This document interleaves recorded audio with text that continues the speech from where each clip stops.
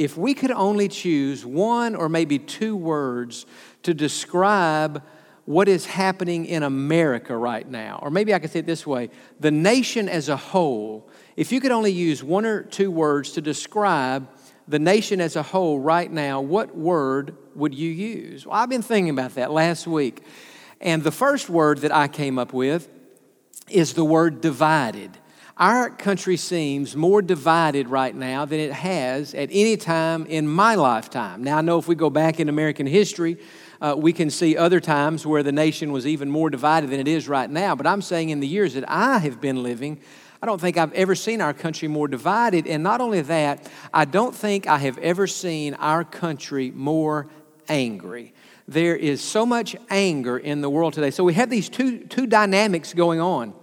We have a pandemic on the one hand that is frustrating us, wearing us down, and making us weary.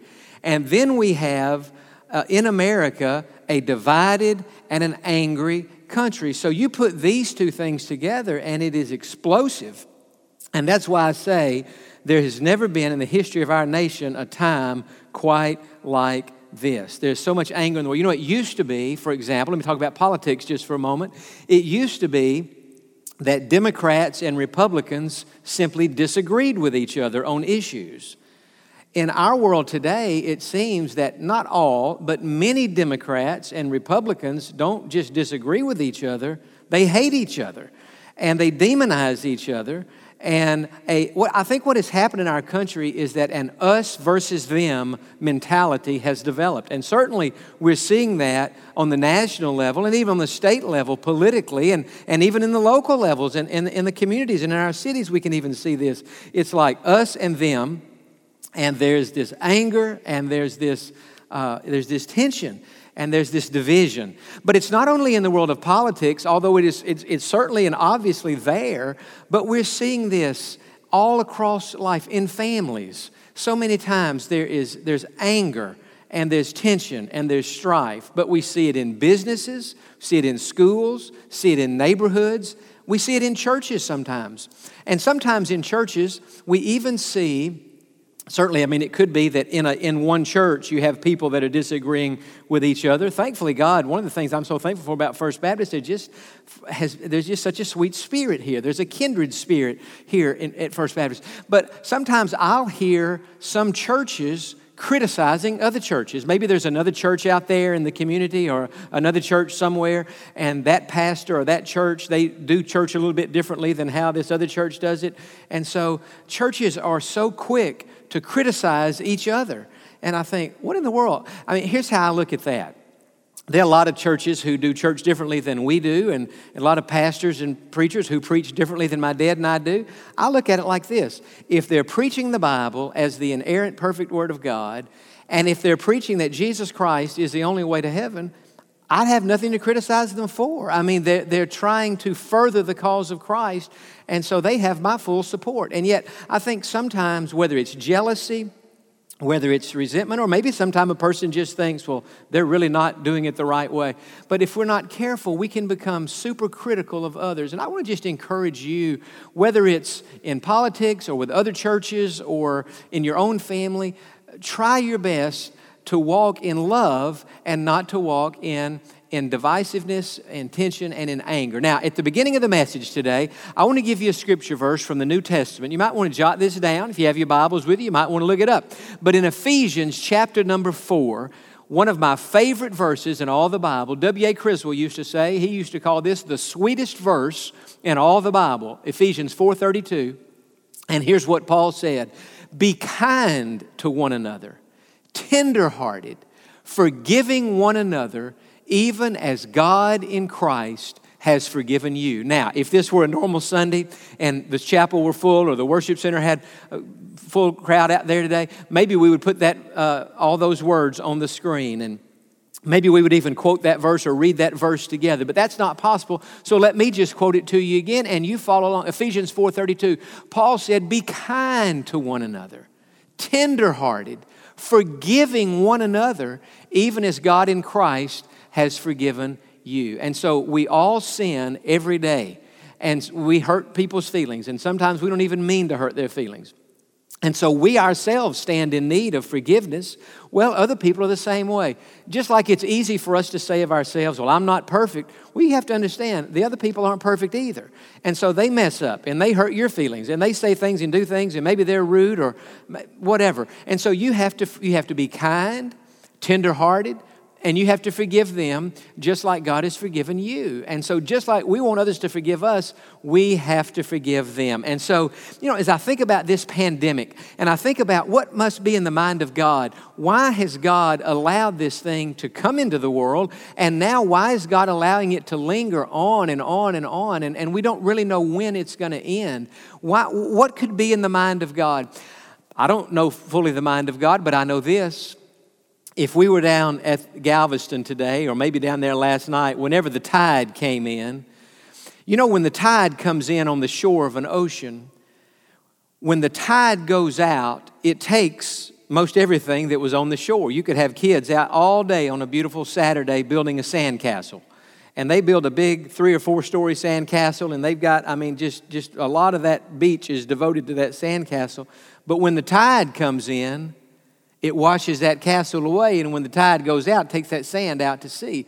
Not only does it take the sand castle out, if there are bottles, if there are cans, if there are plastic wrappers, any kind of debris. That's why at the ocean, there are always trash cans pretty easily accessible because they're trying to keep the ocean clean. Because what do they know? They know that when the tide comes in and then the tide goes out, that it takes out all the junk, all the debris, and all the things that were just there sitting loose. Well, one thing I was thinking yesterday, this pandemic is kind of like the tide coming in. It's like a big wave that has hit the shores of our lives. But one day, the tide's going to go out.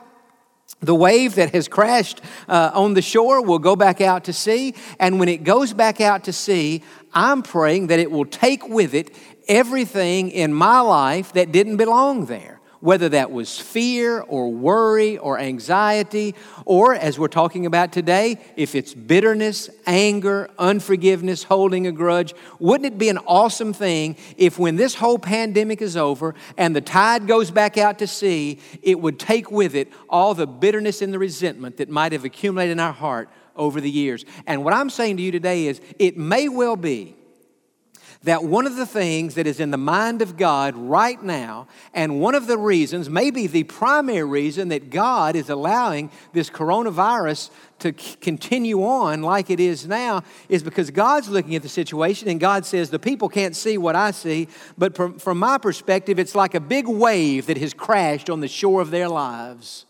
But when that wave goes out, when that tide goes out, if the people will use this time to evaluate and examine their hearts and do business with me, I will take out of their lives, whether it's sin or whatever it might be. Today we're specifically talking about bitterness and resentment. God says, I'll take it out of their lives, and when this whole thing's over, they'll look back on it and say, you know what? What I thought was the worst thing that could have happened to me in this coronavirus turned out to be the best thing that could have happened to me, because the trash has all been taken out to sea and my heart is clean and pure before God. And so that being said, here's the question that I want to ask you this morning. How can a person who has been hurt by somebody else, a person who has been wounded in some way, whether that was physical, whether that was emotional, whether that was verbal, a person that has been,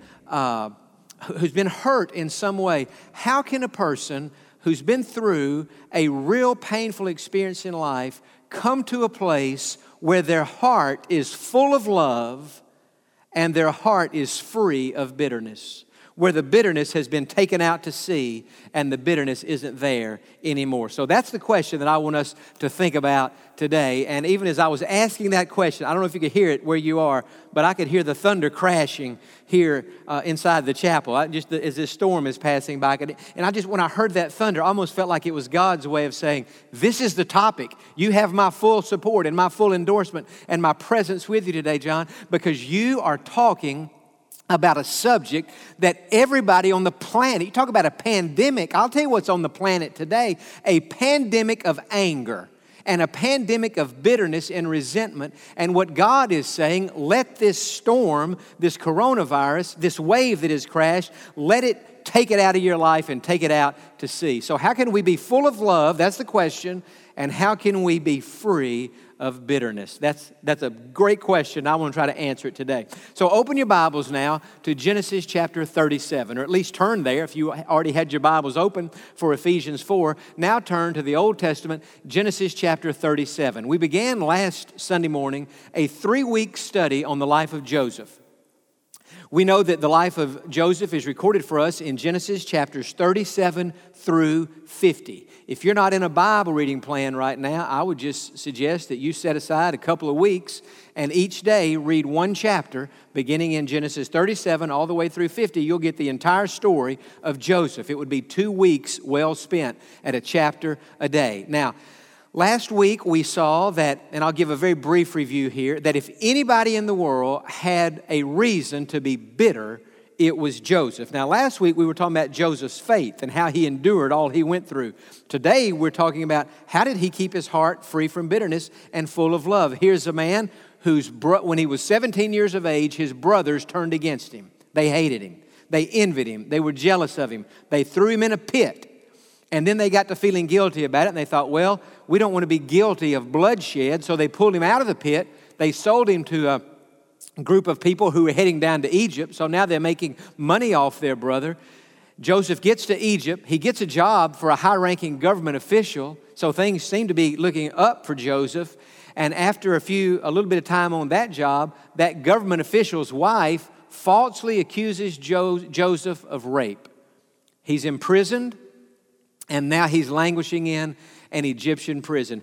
I'm saying to you, if anybody had an excuse, a valid reason to hold a grudge against his brothers, against that lady who accused him, against the people who believed her accusation without any kind of a trial or giving him a chance to tell his side of the story. And then if that's not bad enough, one of the people he was in the prison with, after he got released, he says to Joseph, I'm going to remember you and speak a good word to Pharaoh to you when I get out of here. And he got out of that prison. He forgot all about Joseph. And so now Joseph is forgotten. He could have been bitter toward that man. And yet, as we read and study the life of Joseph, we find that he was free of bitterness not towards his brothers. He wasn't bitter towards the woman who accused him, toward the people who believed her, or towards the man who forgot him. He had a heart that was free of bitterness. Now, I stand by the statement that he had a heart that was free of bitterness, but to make that statement 100% accurate, I have to say it this way.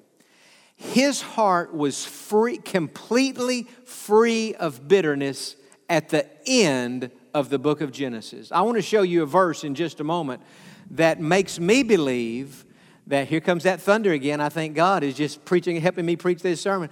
I'm going to show you a verse that's going to show us, I think there was a time in the middle of all that Joseph was going through that even Joseph struggled with bitterness a little bit. He had a battle going on. And you know, misery loves company.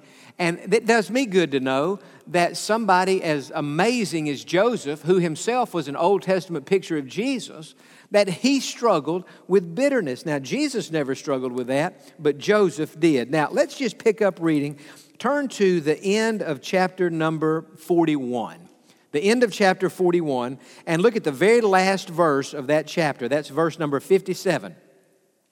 It says, so all the countries came to Joseph in Egypt to buy grain because the famine was severe in all the lands. And so this is a pandemic now. This is everywhere. It was not just that there was a famine in Israel. There was a famine everywhere.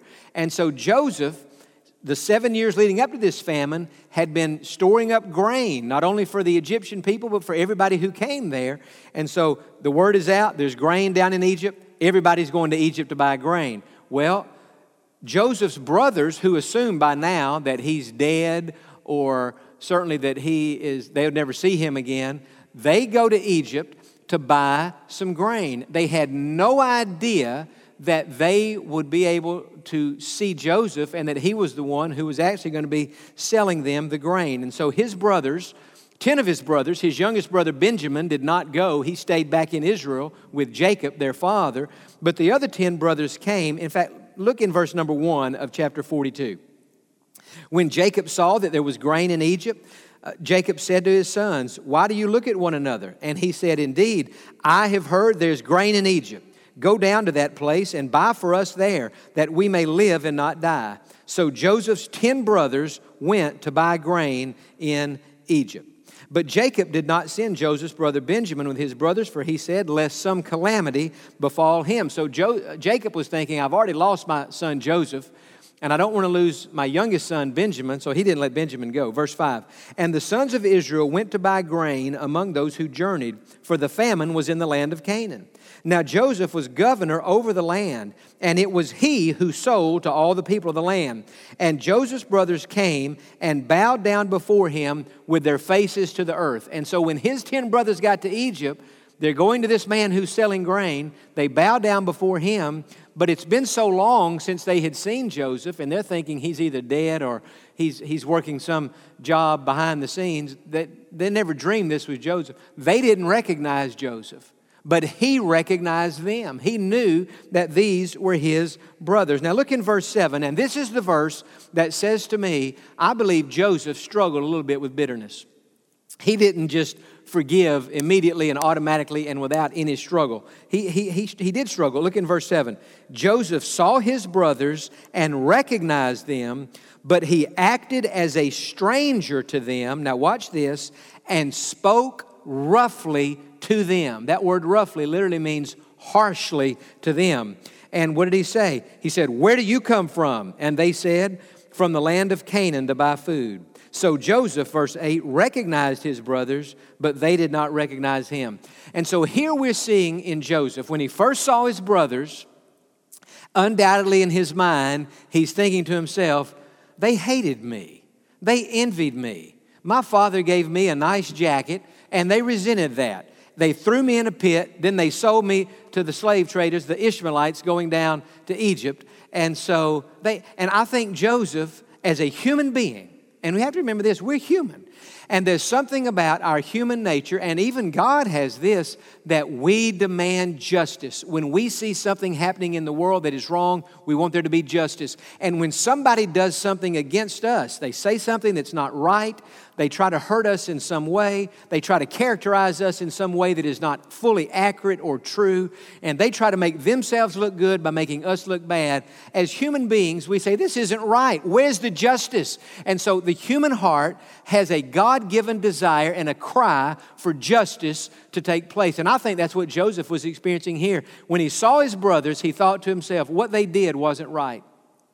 And now they're coming to me, and I'm supposed to sell them grain so that they can live. So he spoke harshly and he spoke roughly. So we see a little bit of this animosity in Joseph's heart. But now look down to verse number 24 of the same chapter, because in chapter 24 we see another part of Joseph's heart. And it says, now he's in the presence of his brothers, and he's thinking to himself about, I'm in the presence of my brothers, I never thought I would see them again. It says, and he turned himself away from them and wept. Then he returned to them again and talked with them.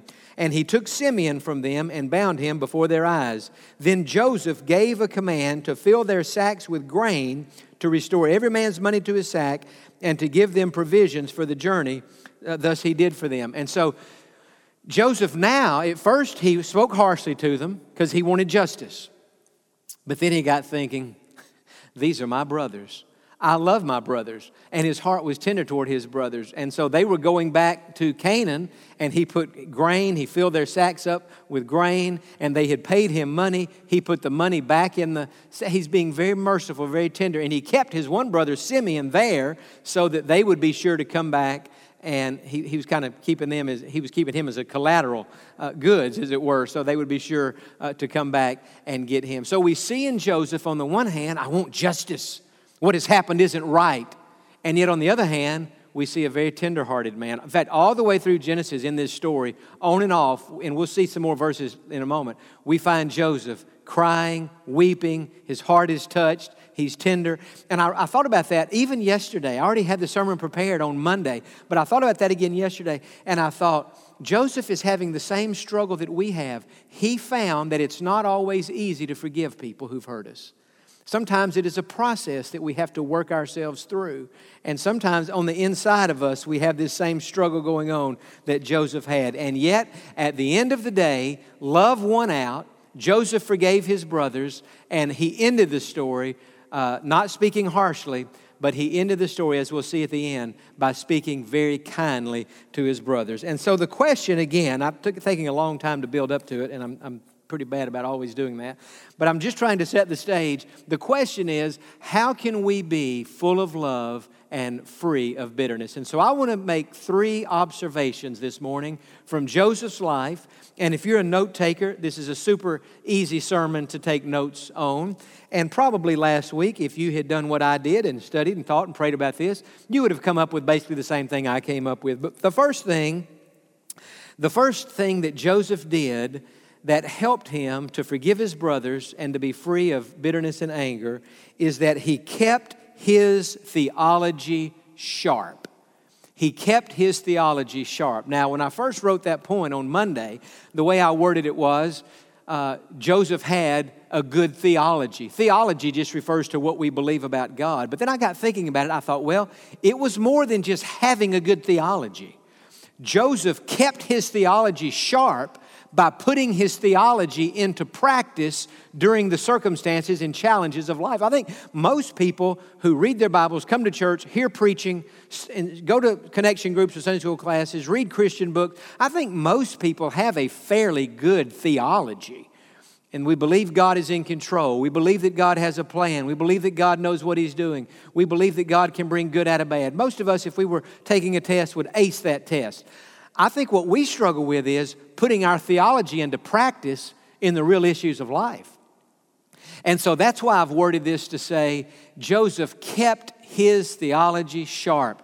When everything turned against him, he put his theology into practice. Now, look in Genesis chapter number 45. I want to show you how he did that, because right in the thick of everything that Joseph was going through, we see that he is putting his faith into practice. And in fact, if you just look in chapter 45, verse 1, let me read the first 8 verses of chapter 45. Then Joseph could not restrain himself by all those who stood by him, and he cried out, "Make everyone go out from me." So no one stood with him while Joseph made himself known to his brothers. Now, by this time, his brothers have returned to Canaan, taken the food to Jacob, the grain, and now they have come back to Egypt for the second time. And so now he's in the presence of his brothers alone. Verse 2, and he wept aloud, and the Egyptians in the house of Pharaoh heard it. See, I'm telling you, Joseph is weeping. He's a tender-hearted fellow. Then Joseph said to his brothers, "I am Joseph. Does my brother still live?" But his brothers could not answer him, for they were dismayed in his presence. And Joseph said to his brothers, "Please come near me." So they came near. Then he said, "I am Joseph, your brother, whom you sold into Egypt." So for the first time, Joseph is telling his brothers who he is. And they are completely shocked. But look in verse 5. "But now, do not there be grieved or angry with yourselves because you sold me here. For God sent me before you to preserve life." And so Joseph was able to see the hand of God in this adversity and this difficulty that he had been through. Verse 6, "For these 2 years the famine has been in the land, and there's still 5 years in which there will be neither plowing nor harvesting. And God sent me before you to preserve a posterity or a remnant for you in the earth, and to save your life by a great deliverance." Now look at verse 8. He said, "So now it was not you who sent me here, but God. And He has made me a father to Pharaoh and Lord of all his house and a ruler throughout all the land of Egypt." And so Joseph said to his brothers, "You didn't send me here. God sent me here. You're not in control of my life. God's in control of my life. God sent me here. He used you to do it. But I'm here not at your will, but I'm here at the will of God." And see, that's what I'm saying. He kept his theology sharp. And so we have to apply that to our lives. How do we prevent becoming bitter? What do we do when we find ourselves resentful towards somebody? I'll tell you the first thing you better do, you better see the hand of God in that situation. And you have to understand that whatever it is you have been through in your life, and some people have been through things that are almost unthinkable. And God, I want to be clear on this, would never cause any of those things to happen. But God is nonetheless sovereign, and God is nonetheless in control, and God desires to bring good out of the worst imaginable things that any of us could go through in life. And so if you will see your situation from that perspective, and if you'll see God being involved in that, and it is God the one who's allowed you to go through it, then you're going to say, well, now wait a second. If God allowed this, why would I be bitter at her? Why would I be bitter at him? Why would I be mad at them? If God allowed this to happen, God has a purpose. Listen, how could I be bitter at anybody that did something to me that God is ultimately going to use for my good and for His glory if I will keep my faith and walk in a way that will be pleasing to God? And so all of that to say, Joseph had a heart full of love and free from bitterness because he kept his theology sharp. Second thing Joseph did, not only did he keep his theology sharp, but Joseph kept his heart tender. He kept his heart tender. That's why all the way through this passage, on and off, he's having to go into a private room. He's weeping. He's crying. He's tenderhearted. What did Paul say, Ephesians 4:32? Be kind to one another, tenderhearted, forgiving one another, even as God in Christ has forgiven you. And you could write Joseph's name over that verse. He kept a tender heart. And as I think about that, in fact, look back in chapter number 43. I'll give you another example of Joseph's tender heart. Look in chapter 43 and in verse number 30. It says, now his heart yearned for his brother, that is his younger brother Benjamin. So Joseph made haste and sought somewhere to weep. And he went into his chamber and he wept there. He had a tender heart. He loved his family. He didn't approve of what they had done, but he loved them nonetheless. And then back in chapter 45, look down in verse number 14. It says, then he fell on his brother Benjamin's neck and wept, and Benjamin wept on his neck. Moreover, Joseph kissed all his brothers and wept over them. And after that, his brothers talked with him. And so if ever we read about a tender-hearted man, it is this man Joseph. And you know what this says to me? It says there is a connection on some level between having a good theology. God is in control. God has a plan. God's plan is good. God's going to bring good out of it. There's a connection between having a good theology and a tender heart. In other words, the better your theology, the stronger your faith is what I'm saying, the more tender your heart will be. There's also a connection between having a heart that is tender toward God and having a heart that's tender towards other people too. In other words, Joseph had a real relationship with God. He really did. Joseph knew God. And Joseph spent time in God's presence. Now, he didn't have a Bible like we have, but he had prayer.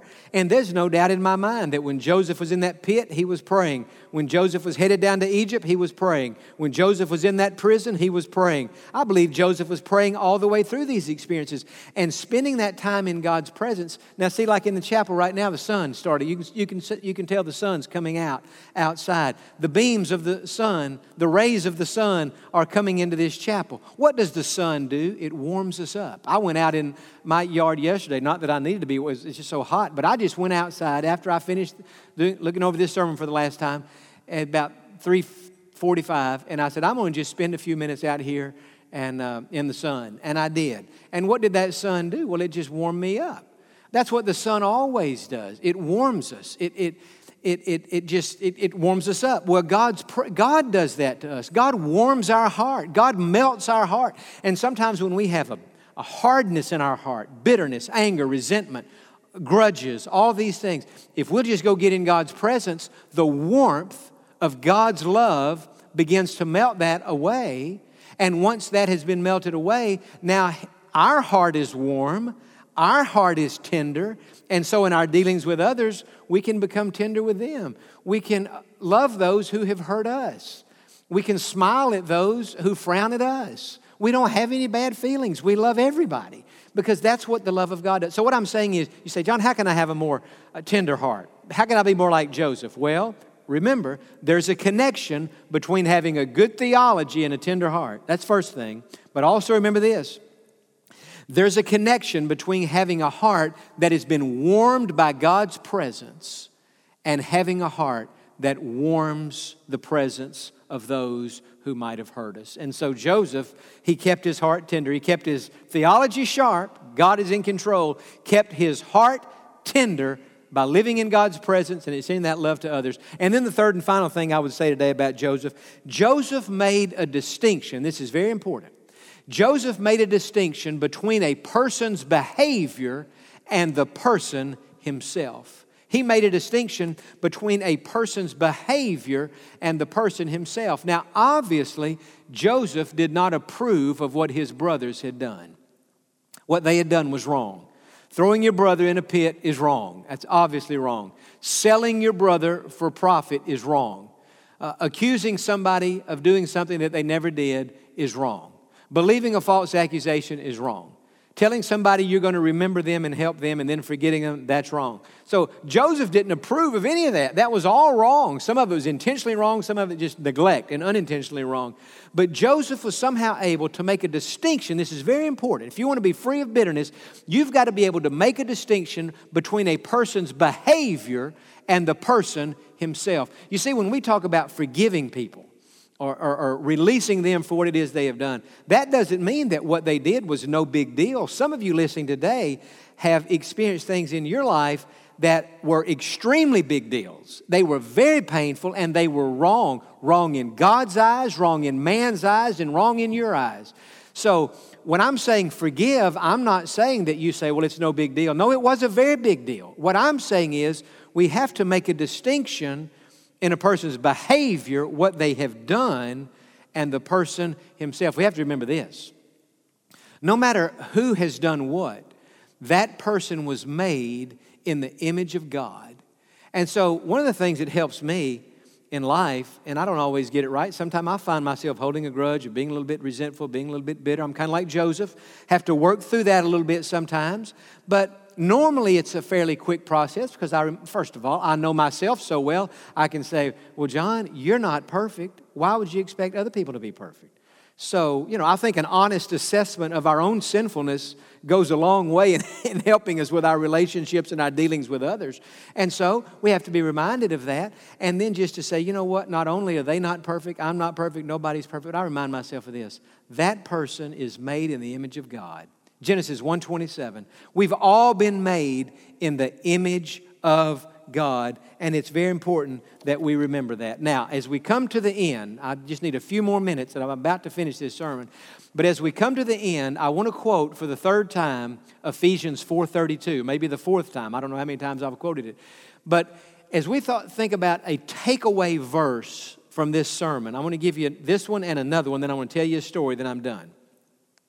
But the first takeaway verse is Ephesians 4:32. Be kind to one another, tenderhearted, forgiving one another, even as God in Christ has forgiven you. So I mentioned that verse several times today because it's so very important. It's like the sermon in a sentence. And then I want to give you another verse that you may not be as familiar with, but I love this verse. 1 John chapter 3 and verse 23. 1 John chapter 3 and verse 23. And listen to this. And as I read this verse to you, see if this doesn't sum up the entire Christian life. And this is His commandment, that we should believe on the name of His Son, Jesus Christ, and love one another as He gave us commandment. Notice the two verbs in that verse. Believe on Jesus and love one another. Believe and love. Trust God and love people. There's the Bible in a nutshell. There's the Christian life in one verse. What does God expect out of us? He expects us to trust Him in the pit, in the caravan down to Egypt, in the prison, falsely accused, when we're forgotten, abandoned, lonely. He expects us to trust Him. And not only that, the purpose of the sermon today, He expects us to show the same unconditional love to them, to those who've done whatever they've done to us, that He Himself has shown to us. Believe on Jesus, trust Jesus, and love one another. And so I'm encouraging you today, maybe you've had a disagreement with somebody. Listen, disagreements are part of life. My mother, I've always heard my mother say, speaking about marriage, and I've heard her say this as she was talking to different groups. She said, you know what? If a husband and wife agreed on everything, one of them is unnecessary. Because, that's the whole point. You see different perspectives and different opinions, and she's right on that. So, disagreements, you've had a disagreement with somebody. Well, don't let the disagreement divide you. Don't let the disagreement make you hate the other person. Even if they choose to let the disagreement cause them to hate you and not be unified with you, you can't control that. That's why Paul said in Romans 12:18, as much as it depends on you, you live at peace with everybody. You can't ever control another person, how they might feel toward you, but you can control how you feel toward them. And so, you know what? They may not be at peace with you, but friend, you can be at peace with them. You can have love in your heart with them. They may not speak to you, but you can still love them. And so don't let a disagreement divide you. Don't let an offense cause you to be bitter. Do what Joseph did. Make a distinction. See this, if we could do this politically in our nation, if we could say, you know what? The person on the other side of the aisle from me, they look at this situation differently than I do. I think their view is crazy. I don't see any logic in their view. But you know what? They're made in the image of God just like I am. And so my job is to love them. We don't have to agree. We can disagree, but we can disagree agreeably. And if we could do that all through life, it would just make it so much better. You remember 2 weeks ago today, I told you the story about the sermon that Joel Gregory preached at the Southern Baptist Convention in 1988 down in San Antonio about the castle and the wall.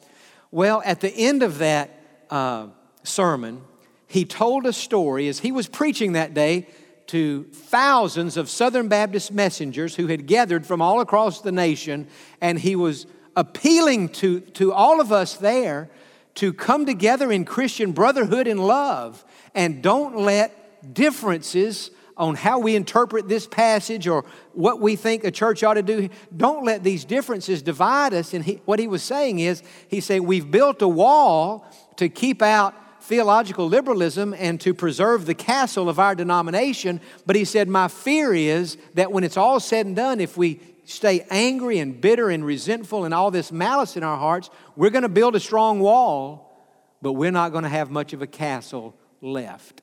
And as I said at the end of that sermon, Adrian Rogers referred to that as a prophetic word from God, and it was prophetic indeed, because the danger there is that the wall would have been built and the castle would have been either destroyed or weakened if that wall is not built in love.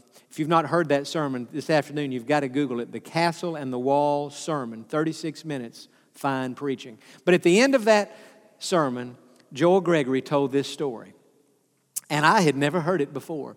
He told about the German reformer Martin Luther. Most of us are familiar with him. We know that he was the leader of the Protestant Reformation, and all Protestant churches in the world today trace our roots back to Martin Luther and his revolt really against the established church of the day. The church of that day was teaching that that the church had the power to save. And Martin Luther said that's not right. The church doesn't have the power to save. The church cannot forgive sin. The priest cannot forgive sin. Only Jesus Christ can forgive sin. And so he led a reformation, and it turned into a revolt. But he wasn't the only one who believed that. There were others. And there was a man who lived in Switzerland whose name was Ulrich Zwingli. Ulrich Zwingli. And Zwingli also believed that only Jesus could save. The core teaching of the Reformation was the only thing that matters is what God's Word says, and the only thing we can do to be saved is trust Jesus.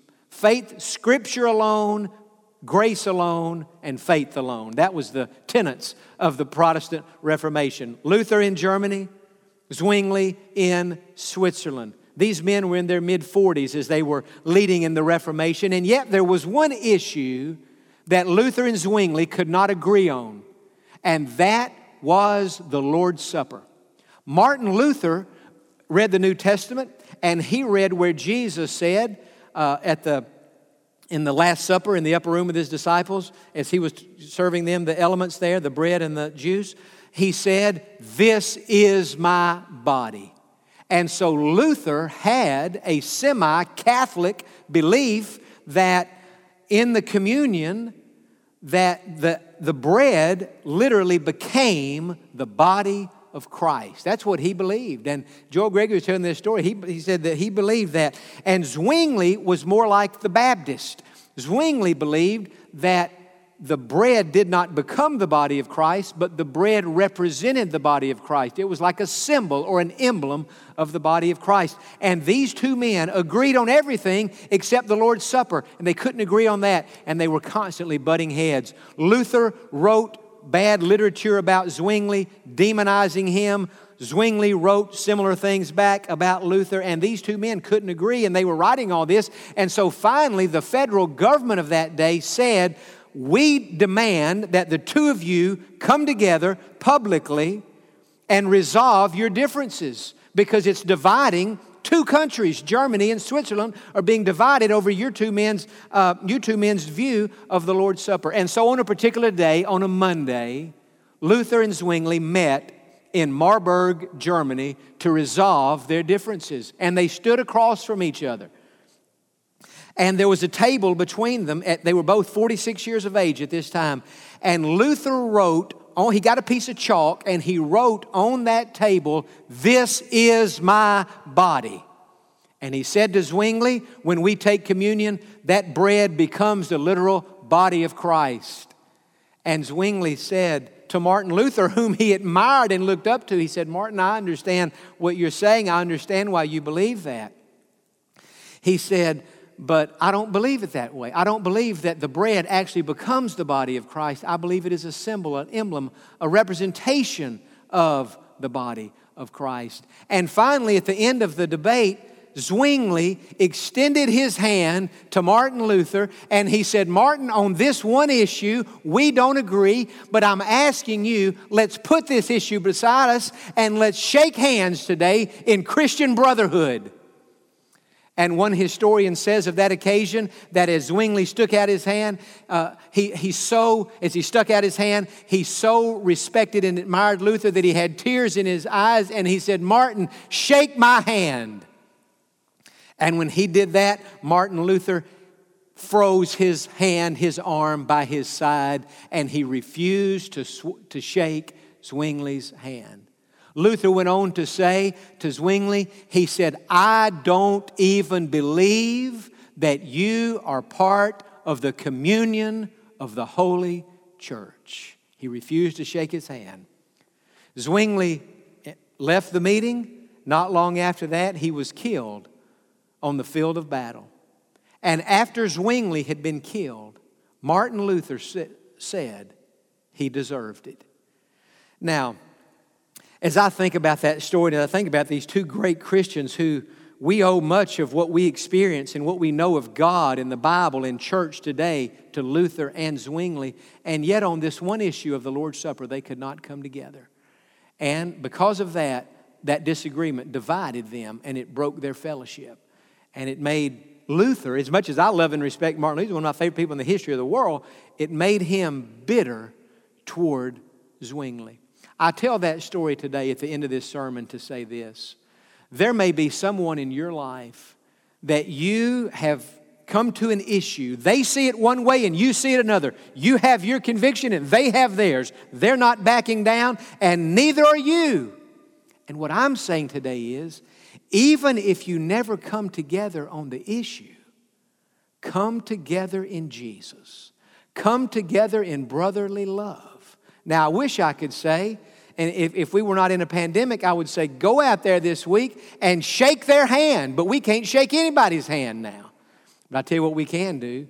We could pick up the phone and call them and tell them we love them. You don't have to discuss the issue.